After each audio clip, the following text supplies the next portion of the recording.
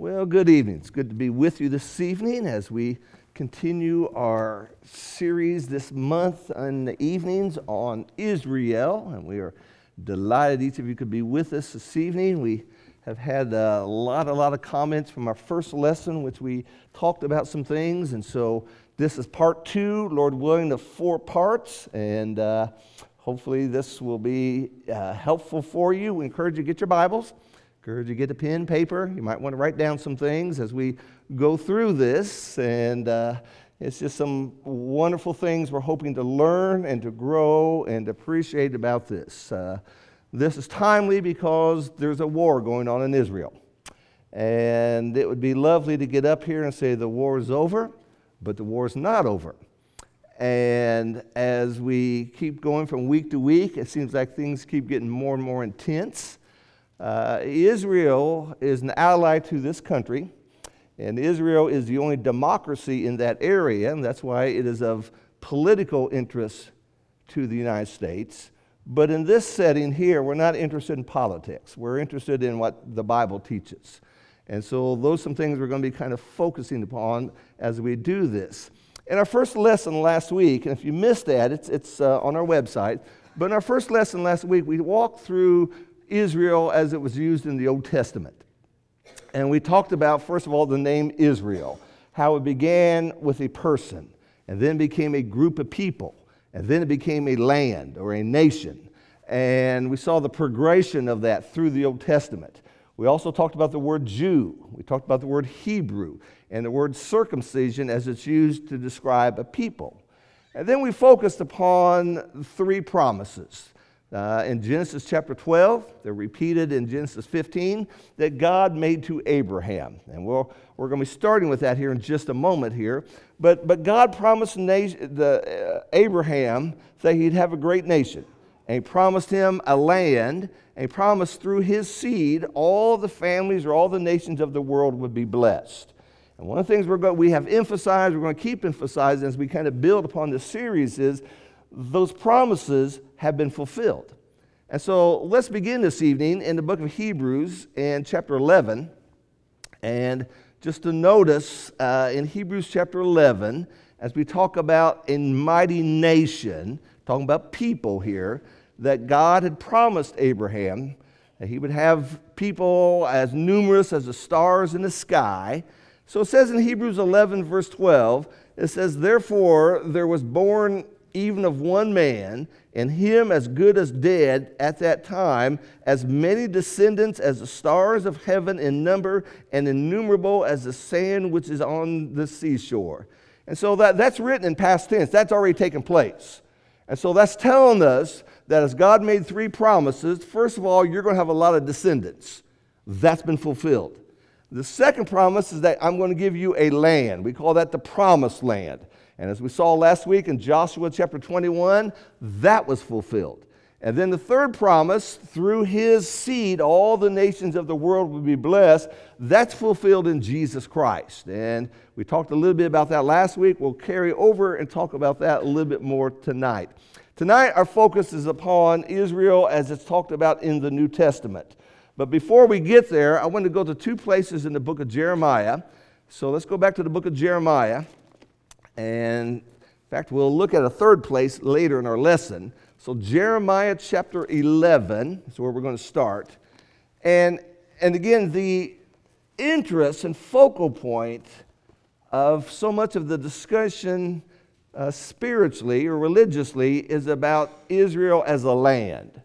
And what we find in Jeremiah chapter 11 is that the land promise was conditional. God did not say you would have this land forever. It was conditional. And so let's read this here in Jeremiah chapter 11. We're going to start with verse 1, where it says, "The word which came to Jeremiah from the Lord, saying, Hear the words of this covenant, and speak to men of Judah and the inhabitants of Jerusalem, and say to them, Thus says the Lord, the God of Israel, Cursed is the man who does not heed the words of this covenant, which I've commanded your forefathers in the day which I brought them out of the land of Egypt, from the iron furnace, saying, Listen to my voice, and do according to all that I command you, so you shall be my people, and I will be your God. in order to confirm the oath which I swore to your forefathers, to give them a land flowing with milk and honey, as it is to this day. Thus I said, Amen, O Lord. And the Lord said to me, proclaim all these words in the cities of Judah and the streets of Jerusalem, saying, hear the words of this covenant and do them. For I solemnly warned your fathers in the day that I brought them up from the land of Egypt, even to this day, warning persistently, listen to my voice. Yet they did not obey or incline their ear, but walked each one in his stubbornness of his evil heart. Therefore I brought on them all the words of this covenant, which I commanded them to do, and they did not. Verse 9, then the Lord said to me, a conspiracy has been found among them, among the men of Judah and among the inhabitants of Jerusalem. They turned their back to the iniquities of their ancestors and refused to hear my words, and they've gone after other gods and serve them. The house of Israel and the house of Judah have broken my covenant, which I made with their fathers. I want to focus particularly on that phrase in verse 10. They have broken my covenant. Therefore, says the Lord, behold, I'm bringing disaster on them, and they will not be able to escape. Though they cry to me, I will not listen to them. Then the cities of Judah and the inhabitants of Jerusalem will go and cry to their gods, to whom they burn incense, and they surely will not save them in the time of the disaster. For your gods are as many as your cities, O Judah, and as many as the streets of Jerusalem are the altars you have set up to do shameful things, altars to burn incense to Baal. What God's saying here is, we had an agreement. I'm going to give you this land, but you're going to obey me because I am God. I kept my promise. You didn't keep your promise. And so therefore, you lose this. Now flip ahead, if you will, to Jeremiah chapter 13. And again, Jeremiah chapter 19. Jeremiah chapter 19. And let's look at verses 10 and following. Jeremiah 19, verse 10. Jeremiah is told earlier in this chapter to get a pot. Kind of like what I got right here, okay? Probably didn't look like that, but kind of like that. Okay? So he says in verse 10, then you are to break the jar in the sight of the men who accompany you, and say to them, thus says the Lord of hosts, just so I'll break this people and this city, even as one breaks a potter's vessel, which cannot be repaired, and they will bury in Topheth, because there is no other place for burial. What God's saying is, I'm taking the land away from you. Okay, I made a promise. You didn't keep the promise, so take this jar and throw it down, smash it, and that's going to be what we see. So when we get to the end of the Old Testament, we have Israel as a people, but they don't have a land. So by the time of Jeremiah, right after Jeremiah, the Babylonians come in, and they control that.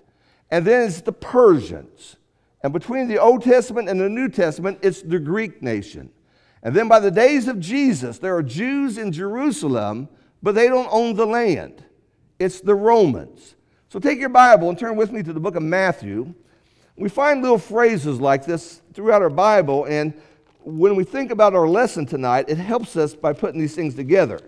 In Matthew 27, as it tells us in verse 1, Matthew 27, verse 1, now when morning came, all the chief priests and the elders of the people conferred together against Jesus to put him to death. Jesus is going through a series of Jewish trials.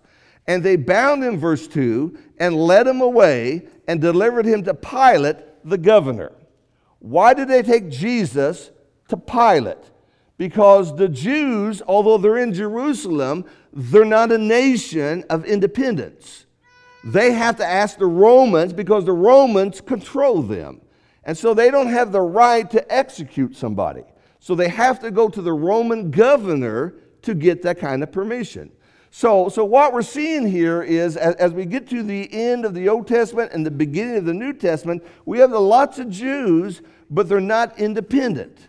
Not until 1948, when they became the independent nation, do we see that.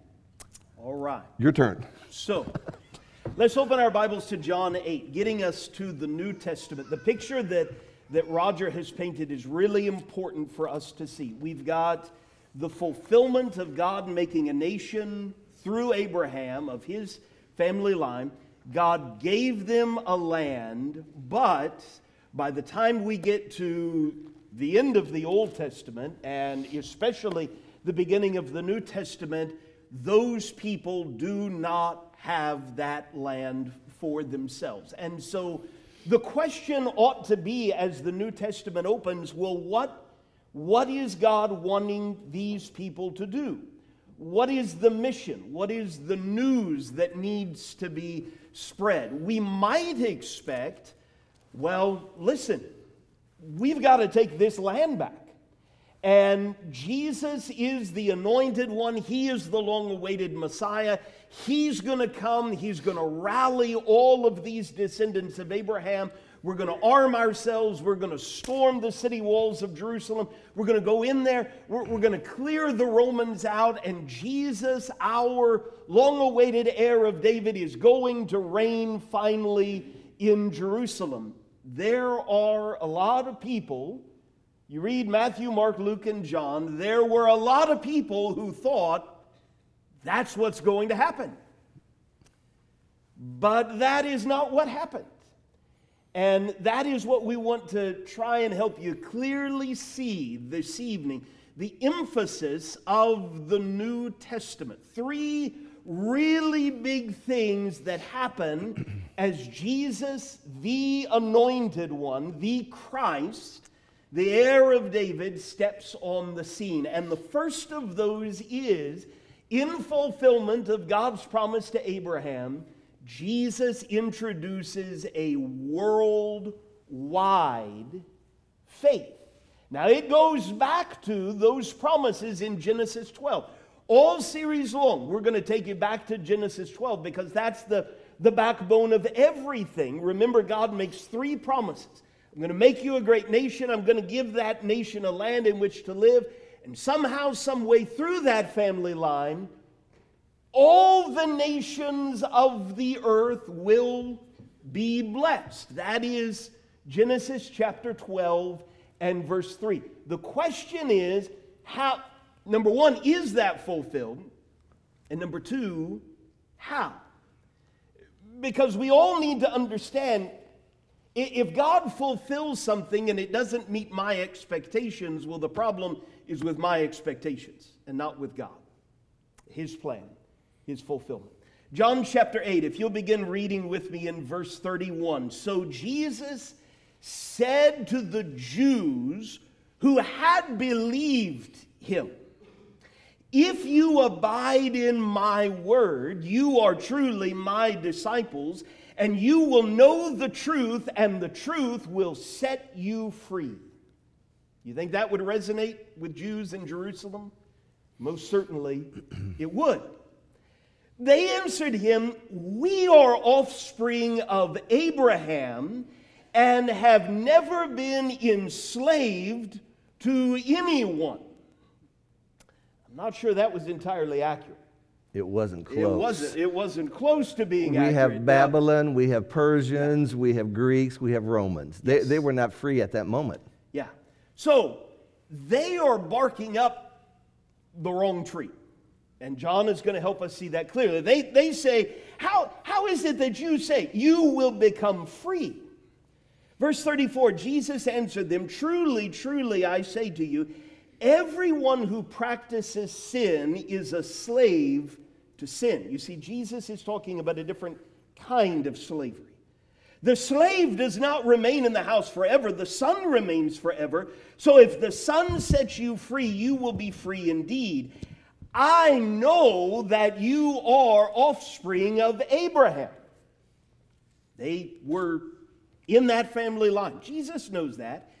Yet you seek to kill me because my word finds no place in you. Now this raises an interesting question. What if people who are of this family line, who had been inheritors of that promise, God had kept His promise, their forefathers had lost the land, but what happens if this family line does not accept God's fulfillment of promise number 3?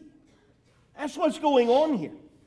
Verse 38, I speak of what I have seen with my father, and you do what you have heard from your father. Now, who is their father? They answer him, Abraham is our father. But again, Jesus is talking about a different kind of father. Jesus said to them, if you were Abraham's children. Now, I want you to tuck that in the back of your mind, because that's an important if. It is not that, well, now I'm not sure whether or not you're actually descendants of Abraham. He brought up, in their DNA, they are genealogical descendants of Abraham. But he's talking about now a different kind of descendant. If you were Abraham's children, you would be doing the works Abraham did. But now you seek to kill me, a man who has told you the truth that I heard from God. This is not what Abraham did. You are doing the works your father did. They said to him, we were not born of sexual immorality. We have one Father, even God. Jesus said to them, if God were your father, you would love me. Why? Well, because not only is he the Son of God, he's the fulfillment of promise number 3, right? But you're missing it.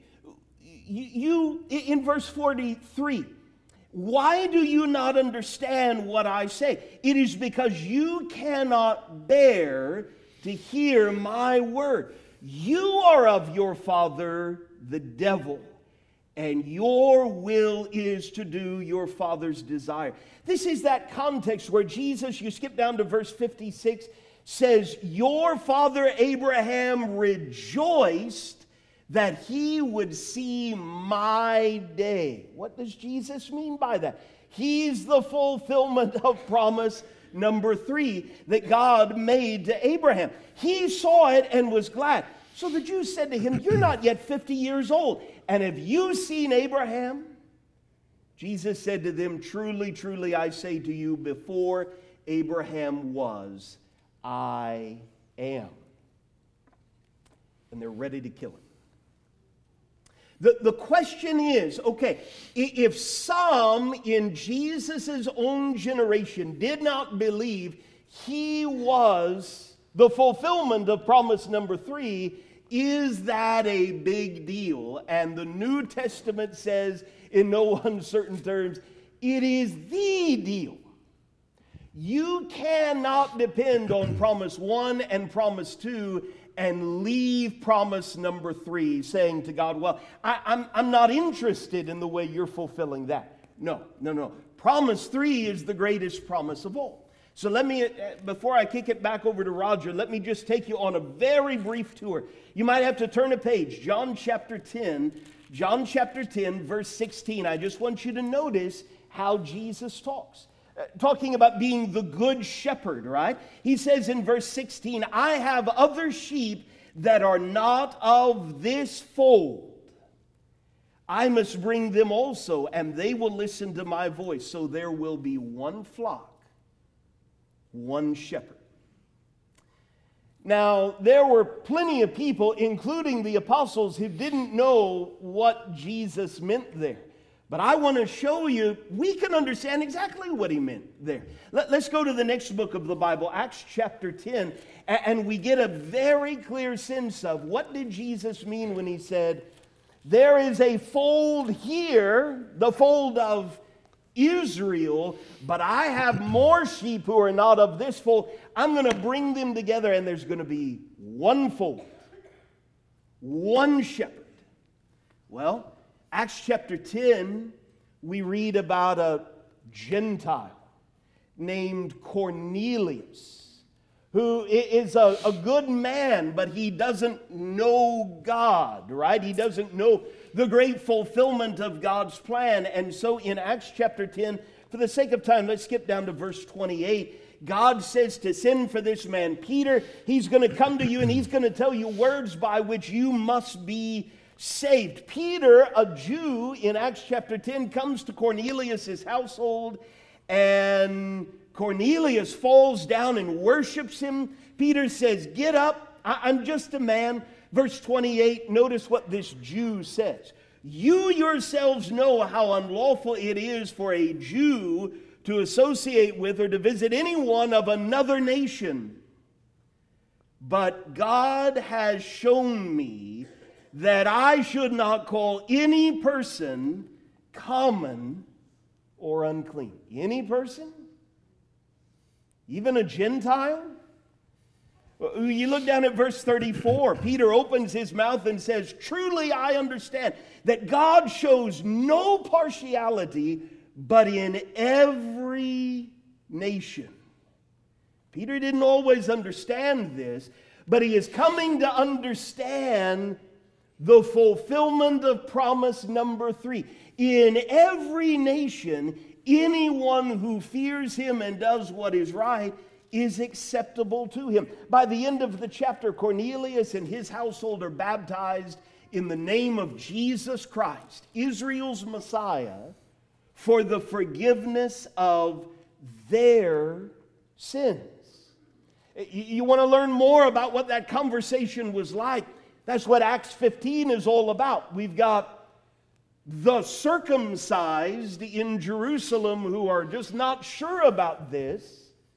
The apostles and others lean on Old Testament prophecy and say, listen, this is what God was doing all along. You remember God promised all nations would be blessed, not just us.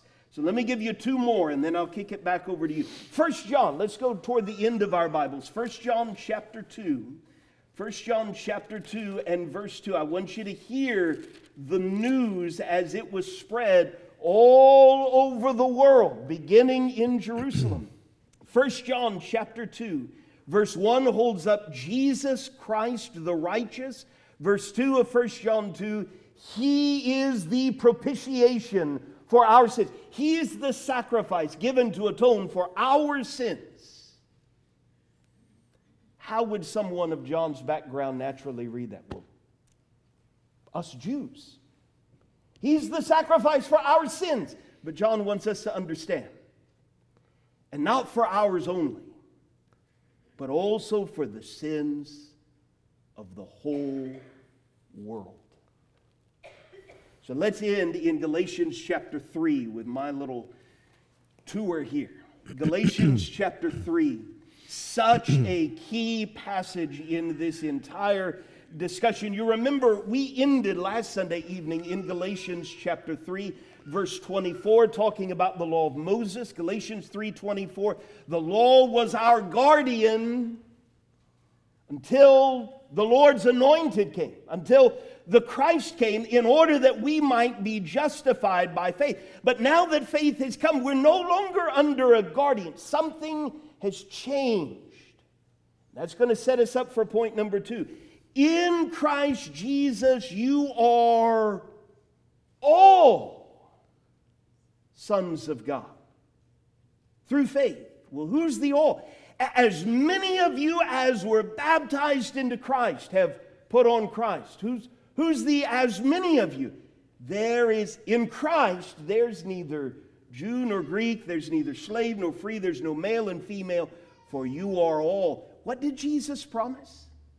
I have other sheep who are not of this fold, and I'm going to bring them in, and there's going to be one flock, one shepherd. We're reading about the fulfillment of that, the fulfillment of God's ancient promise to Abraham in Christ. It no longer matters what your genealogical line is. What matters is, are you Abraham's offspring? Not just biologically, but an offspring by faith according to the promise. What promise? Genesis chapter 12. When Jesus came on the scene, 3 important things took place. Number 1, in fulfillment of God's promise to Abraham, Jesus introduced a worldwide faith. Number 2. Number two is God prophesies a change in the covenant. Before we leave Galatians 3, let's go back and look at 29 again. Let's park on that. We'll be coming back to that one more time later. but if you belong to Christ, then you're Abraham's descendants. I had an email conversation with a lady this past week. She's chasing some of her family history. It got connected to my family history. I gave her some great descendants way back there. And she wrote back and she goes, "We are related." I said, "Yeah, we are." But what this passage is saying here, I could trace my family back, and I'm not related to Abraham. But I am of Abraham by faith. And that's the change. So take your Bibles. Let's go back to Jeremiah once more. Jeremiah chapter 31 this time. And we have already talked about this promise, this covenant that God made with Israel. And in our earlier Jeremiah passages, they kept breaking that covenant. So God prophesies there'd be a new covenant coming about. And it's going to be different than the first covenant. So Jeremiah chapter 31, and let's begin with verse 31. Jeremiah 31 and verse 31. It says, "Behold, days are coming, declares the Lord, when I will make a new covenant with the house of Israel and with the house of Judah.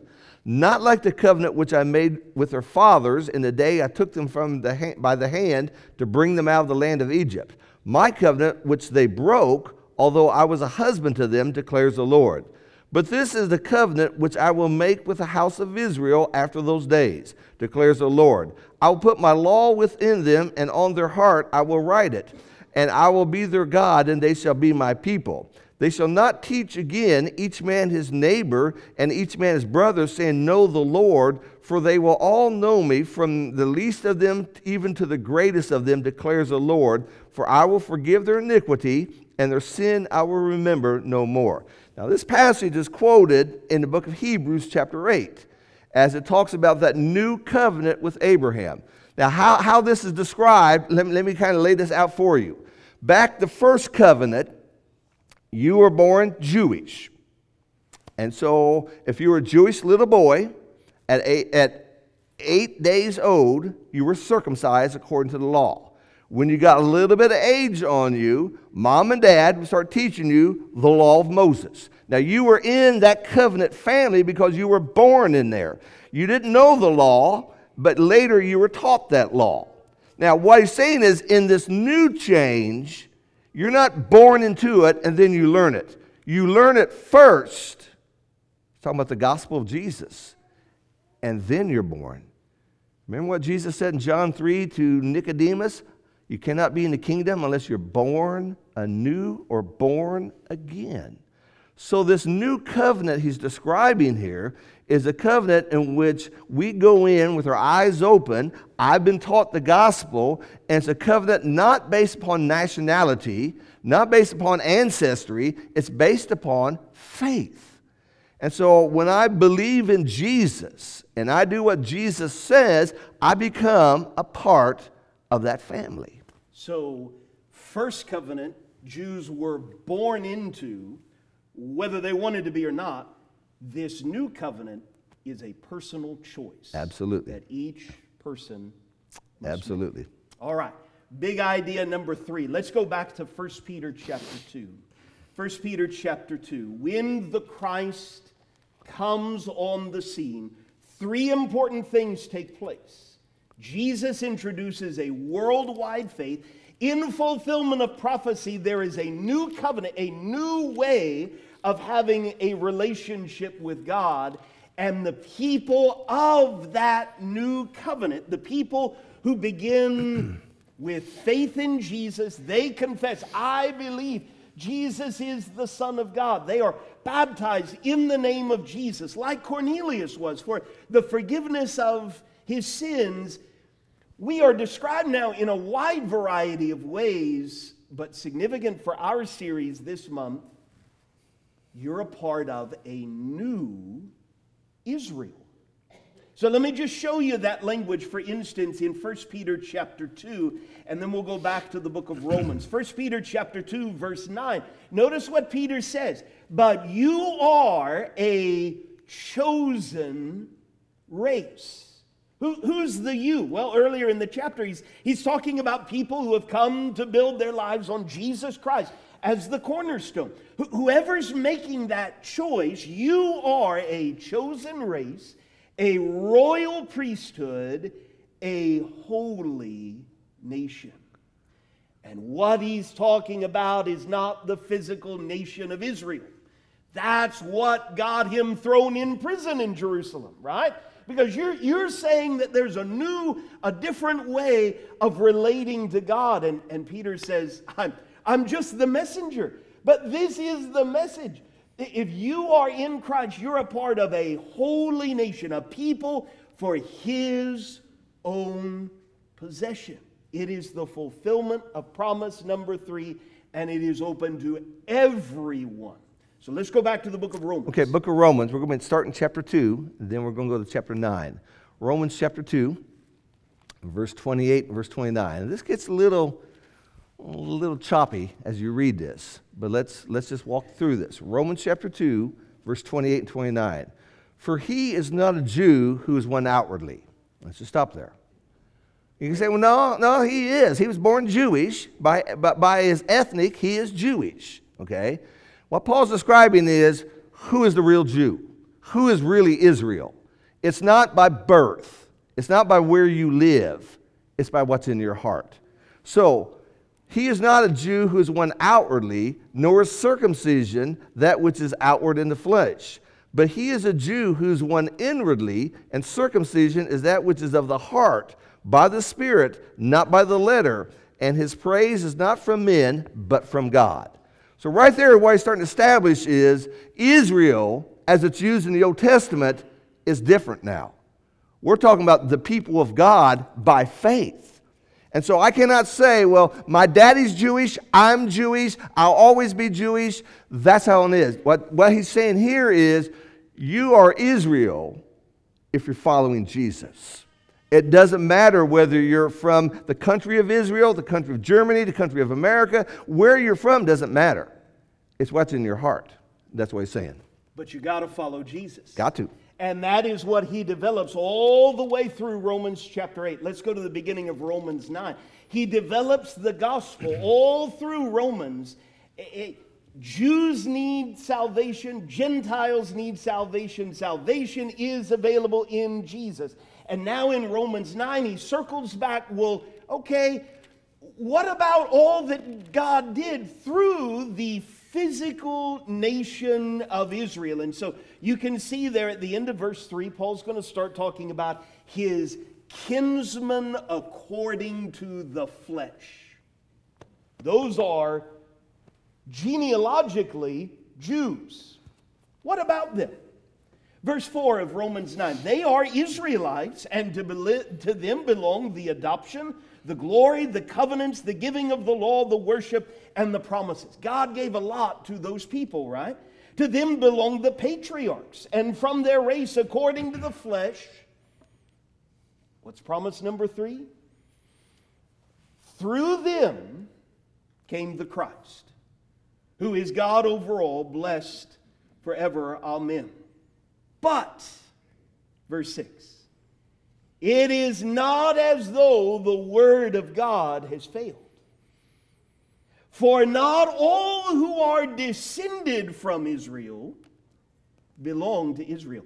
Not all genealogical Jews in the first century or the 21st century are a part of this new Israel. And not all are children of Abraham because they are his offspring. Just because you're of the offspring of Abraham. No. Verse 8, this means that it is not the children of the flesh who are the children of God, but the children of the promise. What promise? Promise number 3.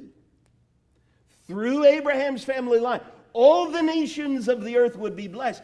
But you've got to submit to Jesus. Down in verse 25, he leans on the words of Hosea. Those who were not my people, I will call my people, and her who was not beloved, I will call beloved. For a very long time, there were Gentiles who were not a part of the people of God, but with the coming of the Christ, something was going to change. Verse 30, what shall we say then? That Gentiles who did not pursue righteousness have attained it. There are Gentiles who are right with God. How? By faith. By faith in whom? Jesus the Christ. But we can also say that Israel, who pursued a law, they had the law of Moses, but they haven't succeeded in reaching that law. Why? Because they didn't pursue it by faith. Now the question is, well, what's he mean by that? They've stumbled over a stumbling stone, as it is. Behold, I am laying in Zion a stone of stumbling and a rock of offense, and whoever believes in him will not be put to shame. If you believe in Jesus, this cornerstone you build your life on, and you are a part of the new Israel.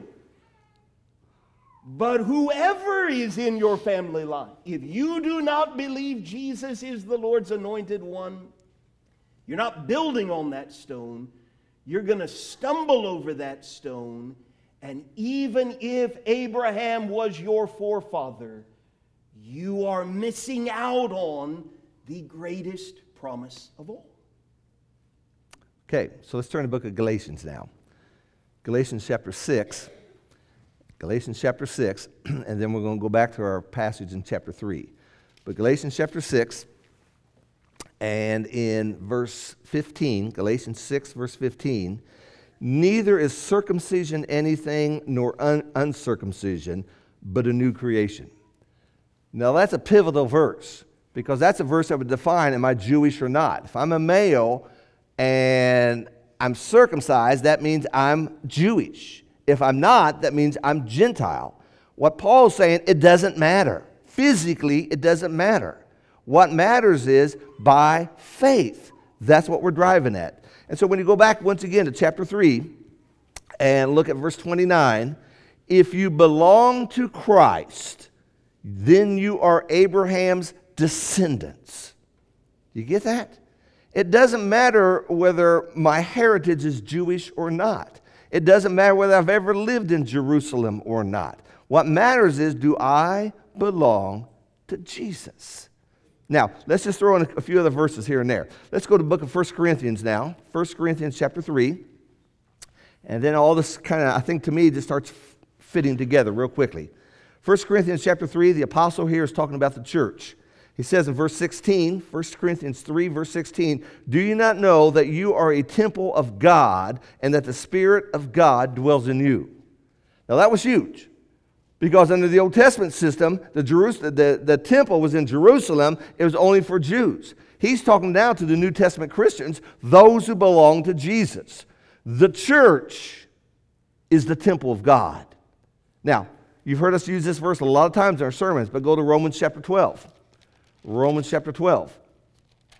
And in verse 1, Romans chapter 12, verse 1, therefore I urge you, brethren, by the mercies of God, to present your bodies a living and holy sacrifice, acceptable to God, which is your spiritual service of worship. Once again, that idea, Jews would go to Jerusalem, there would be a physical building called the temple, the priests would make sacrifices. You are the temple of God. You are the sacrifice of God. You are Israel. See what I'm saying there? And so when we come to the New Testament, yes, there were physical Jews, just as today there are physical Jews. There is a physical place on your map you can call Israel. But the Israel to God today are those who follow Jesus, which means you and me. Now, let's go all the way to the last book of the Bible, book of Revelation. Revelation chapter 7. Revelation chapter 7. Now, we're jumping right in the middle here, and you have to understand the book of Revelation is highly symbolic.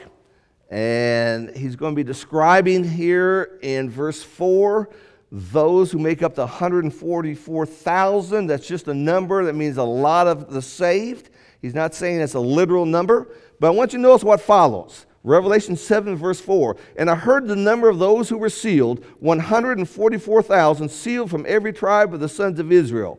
Verse 5, from the tribe of Judah, 12,000 were sealed. From Reuben, 12,000. From Gad, 12,000. And he goes through the 12 tribes. Well, I'm reading that thinking, well, you know what? I'm not from any of those tribes. I'm not Jewish. What about me? He's not talking about physical Jews. by the time this is written, most folks didn't even know what tribe they were from. He's talking about the spiritual Israel. He pulls an idea from the Old Testament, the idea that those people were the chosen. The chosen today are the Christians, the followers of God. Now, let's turn our Bible to the book of 1 Corinthians, if you will, 1 Corinthians chapter 10. Now, kind of wrap this up and put this all together, and I hope if you got any questions, be sure and ask us. We'll do our best. You ask me any questions, I'm going to tell you go see Jason. and that will be real helpful. And so, but we hope this is clear for you to understand that when we use that word Israel, it has changed through the Bible. And so the Israel by the days of Jesus emphasized that third promise, that the people of God are not from one nation. God does not have an American flag on his pickup in heaven. I don't think he has a pickup. And he definitely doesn't have an American flag. Sometimes we talk about we are a Christian nation. Well, no, that's thinking very much like ancient Israel. Okay, we be a Christian person. Okay, but we can't say it's the nation. And so we have to be very careful in our language and in our attitudes that we don't act like ancient Israel. So we today are spiritual Israel. We are the people of God. So because I'm in this building, I'm going to heaven. Be careful.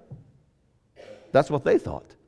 Because I'm descendant from Abraham, I'm saved. No. You broke promises.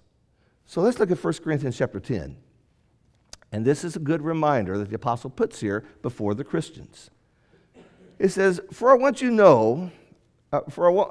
not want you to be unaware, brethren, that our fathers who are all under the cloud have passed through the sea. All were baptized into Moses in the cloud and in the sea, and all ate the same spiritual food. All drank the same spiritual drink, for they were all drinking from the spiritual rock which followed them, and the rock was Christ. Nevertheless, with most of them, God was not well pleased, for they were laid low in the wilderness. Why? Because they broke the covenant with God. And so today, okay, am I of Israel? I am if I belong to Jesus and I walk with him. When we go to heaven, we're not going to go as a congregation. There won't be a bus that pulls up and say, we're heading to heaven. Everyone from Charlestown Road, get on this bus, here we go. We won't go as families. We'll go as individuals. Am I with Jesus? And so ancient Israel got real arrogant in their attitude. And they got that idea that we are of Abraham. These promises are to Abraham. So we got our ticket signed, sealed, and delivered, and nothing can happen. And what God said is, you broke that covenant, and you're not my people. Who are my people are the people who walk with Jesus. And that's what we need to see and appreciate. Okay. I'm really proud of you for getting through and not breaking that. Well, I like my jugs. For a moment, I thought you were going to throw it on the floor. No. I like my jugs. Let's go back to Acts chapter 2. Acts chapter 2. Thank you so much for your very kind attention, and especially, as Roger mentioned, the great encouragement over the last couple of days into this series. Roger mentioned questions. Lord willing, next Sunday evening, we're going to talk about the kingdom and what the kingdom is today and how it relates to modern-day Israel. And then we'll wrap it up, Lord willing, 2 weeks from this evening by talking about us. What should we be thinking? How should we be praying, especially when there are heartbreaking things going on in the world?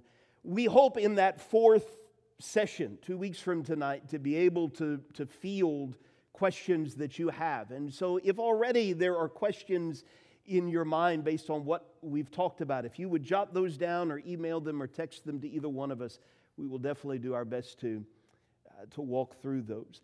I hope what has come through loud and clear for this evening is this idea of the promise.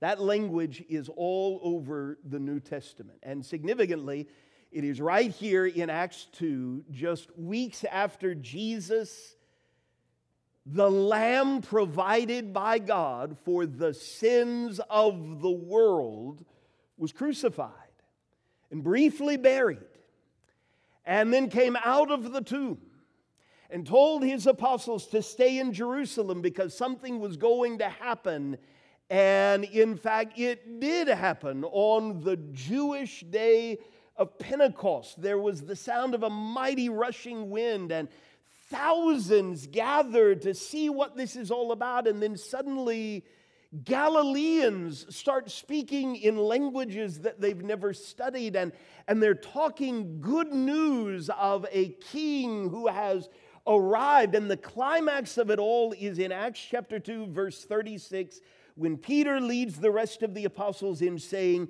"Let all the house of Israel, let all of you Jews who are gathered here in Jerusalem for this Pentecost day, let all the house of Israel therefore know for certain that God has made him both Lord and Christ, this Jesus whom you crucified." The Holy Spirit of God could have led Peter to preach anything that day, but it was not. Listen, this world is a mess, but you're children of Abraham, and so just keep doing what you're doing, and it's all going to be okay. That's not what he said. And it most certainly was not, listen, you're the children of Abraham, and for a very long time, you haven't had the land that God promised. And that promise, that covenant was conditional, but now it is time for a great awakening and for you to get your swords and your spears and your shields, and we're going to overthrow the Romans and drive them out of Jerusalem, and Jesus is going to come back and he's going to reign on David's throne, and it's all going to be great. That's not at all what he preached. What he preached was the fulfillment of promise number 3. Because that's what mattered. God fulfilled promise 1 and he fulfilled promise 2.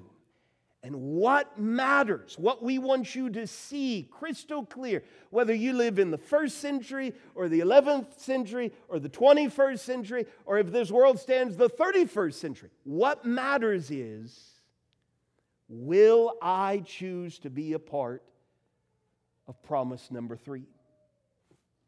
When people wanted to know how do we do that, he replied in verse 38, "Repent and be baptized, every one of you, in the name of Jesus Christ for the forgiveness of your sins, and you will receive the gift of the Holy Spirit." For the promise that God fulfilled through Jesus, the promise that through Jesus all the nations of the earth could be blessed, the promise is for you and for your children and for all who are far off, everyone whom the Lord our God calls to himself. And with many other words, he challenged them, encouraged them, save yourselves. You see, this is a choice that each person must make. And we want you to seriously consider that choice this evening. The Lord's anointed one has come. There is a new way of having a relationship with God. His name is Jesus. He gave his life for you. And if you're ready to respond to this invitation, the Lord's invitation, would you let us know how we can help you by coming to the front while we stand and sing together?